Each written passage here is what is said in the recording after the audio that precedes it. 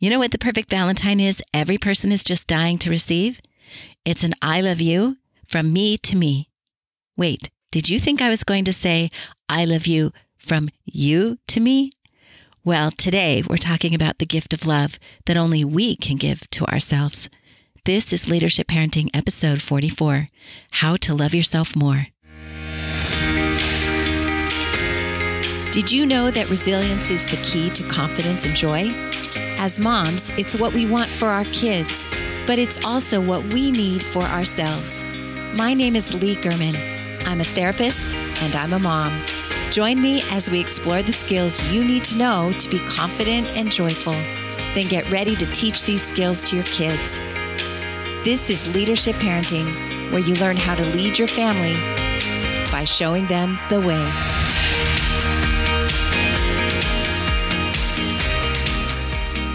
Hi, friends, and happy Valentine's Day if you're listening to our podcast on the day this episode drops.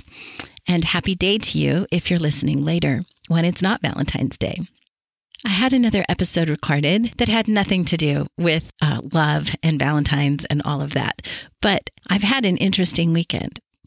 I guess I've had the flu or some kind of nasty virus. So I've spent 3 or 4 days completely kind of in bed, just trying to recover. And you can hear that in my voice. I was a little hesitant to record today, so hopefully it will last. But as I was laying there being dutifully careful and taking care of myself, I thought a lot about how we take care of ourselves and ultimately how we love ourselves.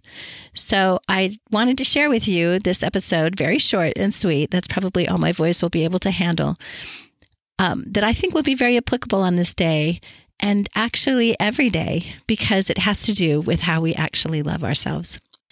Every day, I'm working with people who need more love in their life. These people may be married with partners and children, or single with friends and family surrounding them. One thing I've found is that there's a special kind of love that we all need, and it doesn't matter if we have a lot of other people in our lives or not. Without this love, we still feel a kind of painful loneliness that's hard to get rid of. I had a really sweet conversation a bit ago with a wonderful woman who asked me, how can I learn to love myself more? It was such an earnest question, coming from a lot of pain she's dealt with over the years. And she's so strong. The things she's accomplished in her life are amazing. And the way she loves and gives to others is really equally amazing. I don't think you'd ever look at her and think, man, she is just struggling inside. Because she doesn't look like she is. She's really put together. But inside, there is a space that is missing for her. The space can only be filled by her love for herself, and she's had a hard time getting that filled. I work with a lot of people who are walking around with that empty space, and I see people doing a lot of things to fill that space. A lot of relationships are pursued in effort to fill that space, I think, and loving someone else, being in love with someone else is amazing. It's so good, but so many times I'm working with couples who are looking for their partner to fill that space inside of them, to make them feel deeply loved, to feel whole as a person. And unfortunately, we hear about that in fairy tales and movies, that other people are the ones that complete us. When actually, that space within us really is earmarked only to be filled by love for ourselves. No one can really fill that space but us. So it becomes a bit of a setup where a partner is trying to do something that isn't possible. And oftentimes both people in that situation feel the pressure and the conflict, and it can get really confusing and quite hard. Another way we try to fill our empty love space is through accomplishments, getting praise from others, earning our worth, and maybe just feeling like we earn it ourselves. And I see people striving, moving into perfectionistic thinking and living in order to fill that space. And sometimes it feels like loving ourselves is a kind of reward if we do a good job. Another way people fill that space is by food, gambling, alcohol, drug use, porn, technology, gaming, social media, really anything that distracts us from feeling empty. It's hard to imagine that all these struggles could be related to the same thing, right? But I think they are, which is probably kind of good news, because that space inside of us that gets empty can absolutely be filled by us. So let's talk a little bit about this. What is the space that we all have that needs to be filled by our own self-love? I really think this is the core of our humanity, that as a baby, you were born with goodness and wholeness that can't be questioned. Babies know this. I mean, I don't think they know it from a brain perspective. They know it from a being perspective. They don't hesitate to cry when they feel something or smile or respond to others. They are lacking self-awareness, which we just discussed in the last episode, which means they don't yet have the capability to think about their thinking or look deeply inside themselves. They're just beautifully, simply present. And hopefully, parents respond to them and take care of them and reflect to them how beautiful and important they are. Sometime between 15 and 24 months, children start to become more self-aware. That means we, as children, started to become self-aware as we grew, and we start to notice that we're different from other people and learn that we might have feelings that differ from others and preferences different than others. And research shows that once young children reach this level of self-awareness, new emotions like embarrassment, envy, and self-criticism emerge right along with empathy and self-appreciation. So that's the time when little people, like our children and us when we were little, we start to experience the full range of thinking about who we are. As parents, you guys, we are really the leaders for our children to help them sort through all of these feelings and to provide a steady diet of acknowledgement and care and responsiveness and love so our children learn where they fit into the world, especially as far as being lovable. And as our children grow, their job is to retain that kind of connection to themselves as a foundational bit of knowledge that's going to become very important for them in their life. So as parents, man, we have an important job. All we have to do is treat our little ones with respect, kindness, and patience as we raise them, and they will be able to see themselves as being worthy of all those things as they become an adult. Okay, that sounds simple, but it's also kind of complicated, right? Because we're trying to keep ourselves together over here as we're parenting, not losing our cool or getting frustrated as we're tasked with this really big job for our kids. And this is why I'm passionate about what I do, why I'm talking to all of you right now, because wherever you are in your life, whether you're a mother or a father, a grandparent, if you're single and not a parent at all, or maybe you're still a kid, maybe you're a teenager, I know now that we have a lot more listeners to this podcast than just parents, which is very humbling to me that you all would take your time to study resilience with me here. But wherever you are, this concept applies to you because you've been that baby, fully whole, valuable, and wise, and you've grown up or in the middle of growing up trying to find your place in this big world, getting feedback from other people that's sometimes really warm and supportive, like the ideal that we want our kids to experience, and often having experiences that can be really cruel and traumatic. And our inner place of knowing that we're lovable, that we're whole and valuable, well, it can get dinged and even crushed by the things that happen to us. It could be big T traumas like physical, emotional, or sexual abuse. But it can also be what we call small T traumas, feeling left out, having some comparison where we didn't kind of measure up. Maybe having some mean girls around us when we're in middle school that tell us we're not thin enough or pretty enough. Heck, now we don't even need mean girls. Our teens look at their social media every day and see all sorts of images and ideals they compare with. So I don't want to get sidetracked on social media. We'll go there soon, but not today. I'm also not going to try to focus on all the things that can happen to us that make our inner spaces feel so empty, those traumas. These are the big T traumas and the little T traumas that affect us. And we can talk more about that later too. And this is where maybe even working with a therapist who's skilled can really help unravel some of that pain. I just want to kind of paint a picture of how broad the experiences are that we have as we're growing up and our children are experiencing that do have effects on us. And I think if we can understand that that might be why we feel a disconnect from that space inside of us, it can help us know where to go next. What I want you to focus today on is considering how to fill that space in you, by you. Because whether you feel full of self-love or you feel rather empty, Only you can be the one who tends to it, to fill it and keep it full throughout your life. And most of us just aren't very good at that. Most of us have a really active inner critic that talks to us in our heads. That voice tends to be louder than our inner wisdom because of our brain's automatic attention to the negative in order to keep us safe. And think about it. If you walked into a room today and someone on your left comes up and says, "You aren't safe here," and then someone comes up on your right and says, "You're perfectly safe here," which one do you feel compelled to listen to? If I'm not absolutely sure of my safety, I'm going to feel compelled to listen to the voice that wants me to check it out. I'm going to put my attention on the things that might be dangerous, because if I don't, if I'm wrong, then I've just left myself exposed. And this is exactly how our brain works. It has a hard time listening to the love and the safety first. It almost always defaults to the threat, which can become a big problem for us as far as feeling self-love. But we can train our mind to listen more to our inner wisdom and find and feed the voice that tells us that we are safe and that we're good enough, and especially that we're lovable. And we don't have to get rid of the other voice, and you probably couldn't if you tried. At least the more attention you put on it, the louder it gets.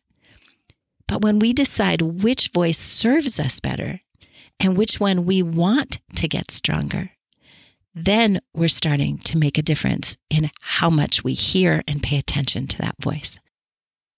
When I explained this to the woman that asked me that question, how do I love myself more? She kind of looked at me like, huh? And I get it. This is kind of an abstract concept. So we have to make it more concrete. So I asked her this question. When you think of having love for yourself, what comes to your mind? What feelings are you imagining? What kinds of things would you do when you felt love for yourself? Her immediate answer was, I would talk much kinder to myself. Like, she didn't even blink. She didn't pause. She didn't even have to think about that. It came immediately to her. I often ask this question to people when we're working on this self-love. And, sometimes people call it self-esteem, how we look at ourselves, how we feel about who we are. When I ask the women I work with this question, I get a variety of answers. So as I give you a few of the answers, as an example, what I get from the people I ask this question to, I want to ask you that question. When you think of having love for yourself, what comes to your mind? What feelings are you imagining? What kinds of things do you do when you feel that love for yourself? Here are some of the answers I get. If I loved myself, I would be able to sleep at night. I would feel more peaceful. I'd forgive myself more. I'd talk to myself with more kindness and have more patience. I could let myself really feel loved by someone. If I loved myself, I'd say no to more things I really don't want to do. I'd stand up for myself. I'd say yes to things I really want to do, but I'm kind of afraid to. I wouldn't put up with the way my boss treats me, my parents treat me, my friends, or my partner treats me. I'd get more sleep. I'd eat breakfast. I'd buy myself flowers sometimes. I would just slow down. These are just a few things I've heard people say to me in the past few months. And I think it's pretty amazing to consider that we can sometimes see something we want. Like, we're on one side of a river, and across the river, there on the other bank, are the things we would have if we could let ourselves, or we could find a way there. If we could love ourselves in some way in order to get those things. What a cool idea.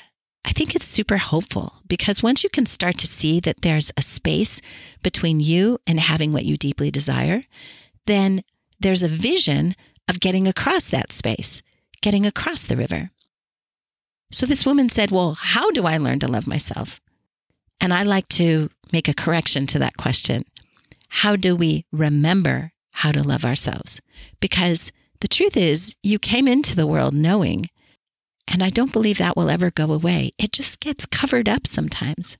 Sometimes we have those hard things happen to us, those traumas, both big T and little t traumas, and we get disconnected from that feeling of love for ourselves. But here's the thing. All we need to do is recognize that we're disconnected, and the connection actually begins. Instead, what we usually do is say, it's gone, and I don't know if it will ever exist again, and I probably will never get it. We go into this panicky fortune telling, and that's part of the disconnection. The truth is, it's never gone. It's inherent, and just desiring some more love for yourself is enough to get it going. So what I tell people is to consider that we need to look for the love even when we don't always feel it. When you hear that critical voice in your head, just know she's one voice, and there's another that's more loving and supportive. You may not be able to hear her as loudly, but it helps to know that she's there and that you can start to listen for her. Here's another question. What are things you would do if you felt more love for yourself? It's kind of like the first question, but it may be dialing it down to something that would give you a little bit of an action step for you to practice feeling love for yourself. Would you go to bed a little earlier? Would you slow down and read a book you've wanted to read? Take time to eat lunch? Maybe listen to your self-talk and consider rephrasing it in a way that you might say things to your best friend. Maybe you write down 3 things that are important to you and prioritize them in your week or your month. If you enjoy the outdoors or exercise or watching movies or making something delicious in the kitchen, schedule it. Let yourself enjoy it. Reach out to people you know or want to know and connect. Or turn off the noise for a few minutes each day and sit on the back porch, or take a nap, or play the piano, or do something that you enjoy doing. These are little acts of love that you can do even if you don't always feel a strong sense of connection and love for who you are yet. Most people think those things are too small of drops in a bucket. How big of a drop is eating breakfast? So what if I take 10 minutes and sit outside in the sun? How is that going to move the needle toward loving myself? We continually underestimate the power of our minds, our bodies, and our spirits. This is how we build, or should I say rebuild, our connection to ourselves. It's not in massive explosions of awareness and understanding and eureka moments. It's in tiny acts of love and service. Think about how you love your babies, whether they be brand new or whether they be in college or beyond. Did that tight-knit feeling of love that you have for them come in one glorious explosion? Or did it come in tiny acts of connection and service throughout their entire life? I get so excited about this stuff, you guys, because we don't need to do crazy, hard, big things to build that sense of connection with ourselves. We actually just need to do small, tiny acts of service and connection and listening and loving of ourselves. And it moves the needle. It fills the empty space. It can feel easy sometimes, and sometimes, I'll admit, it can feel really hard. But it doesn't have to be done in a day or a week. We've got a lifetime to learn more about ourselves and reinvent ways to connect with who we are at every stage of our life. So if you've had some really painful and hard things happen in your life, it may feel more difficult. And it may be helpful to reach out for support by working with someone who's trained in working through trauma. The end goal of trauma treatment is always a reconnection to the self, putting a new meaning on the hard things so that you emerge with a more powerful and ultimately safer vantage point in your life. So if this feels crazy hard, so hard that it feels paralyzing, that's when you know you need some more support. You need some help with it. But even small acts of love and service for ourselves can bridge that gap. We all need this kind of love, and our kids need it. This is a great thought. We can learn to love ourselves, relearn to love ourselves by watching our children, paying attention to the thoughts we have about our kids, how generous you are with them as they try new things and sometimes fail and have to try again. Listen to your inner story about their lovability, and then let yourself realize that you're no different than your children. We're just a little bit older, right? But we're still as valuable and lovable as they are. There is so much more that we can do to build connection with ourselves. We don't have the time to talk about it all here today, and I don't know that my voice is going to last much longer, but if you do have time this week, consider going back and listening to episode number 3 on your true identity. It's a reminder of the deep foundational truth that anchors us in resilience. It's a gift. It's our birthright that we are whole, valuable, and wise, and that nothing we do, nothing others do to us can change that.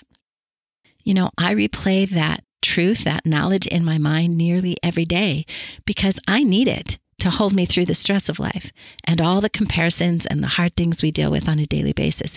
It helps me handle the hard, and it will help you too. Deep inside, I know you hold love for you because it's built into you. It's a great adventure hunting that treasure in our lives. If you don't feel connected to it right now, trust that it's there. I've seen it thousands of times. Women reconnecting and letting that love fill the space that feels so empty inside of them. You may get tired at times because, let's be honest, life can kind of feel like it's beating us up a bit. But never give up seeking that birthright of yours. Whenever it feels far away, just imagine doing the things you would do if you could feel it, and you will begin to feel it. Well, my friends, I love you, and I'm grateful we can have these thoughts and keep stretching our hearts to grow and make more space for loving ourselves so that we can love and lead our children. Thank you for spending time with me today, and I will talk to you all next week. Take care. The Leadership Parenting Podcast is for general information purposes only. It is not therapy and should not take the place of meeting with a qualified mental health professional. The information on this podcast is not intended to diagnose or treat any condition, illness, or disease. It's also not intended to be legal, medical, or therapeutic advice. Please consult your doctor or mental health professional for your individual circumstances. Thanks again, and take care.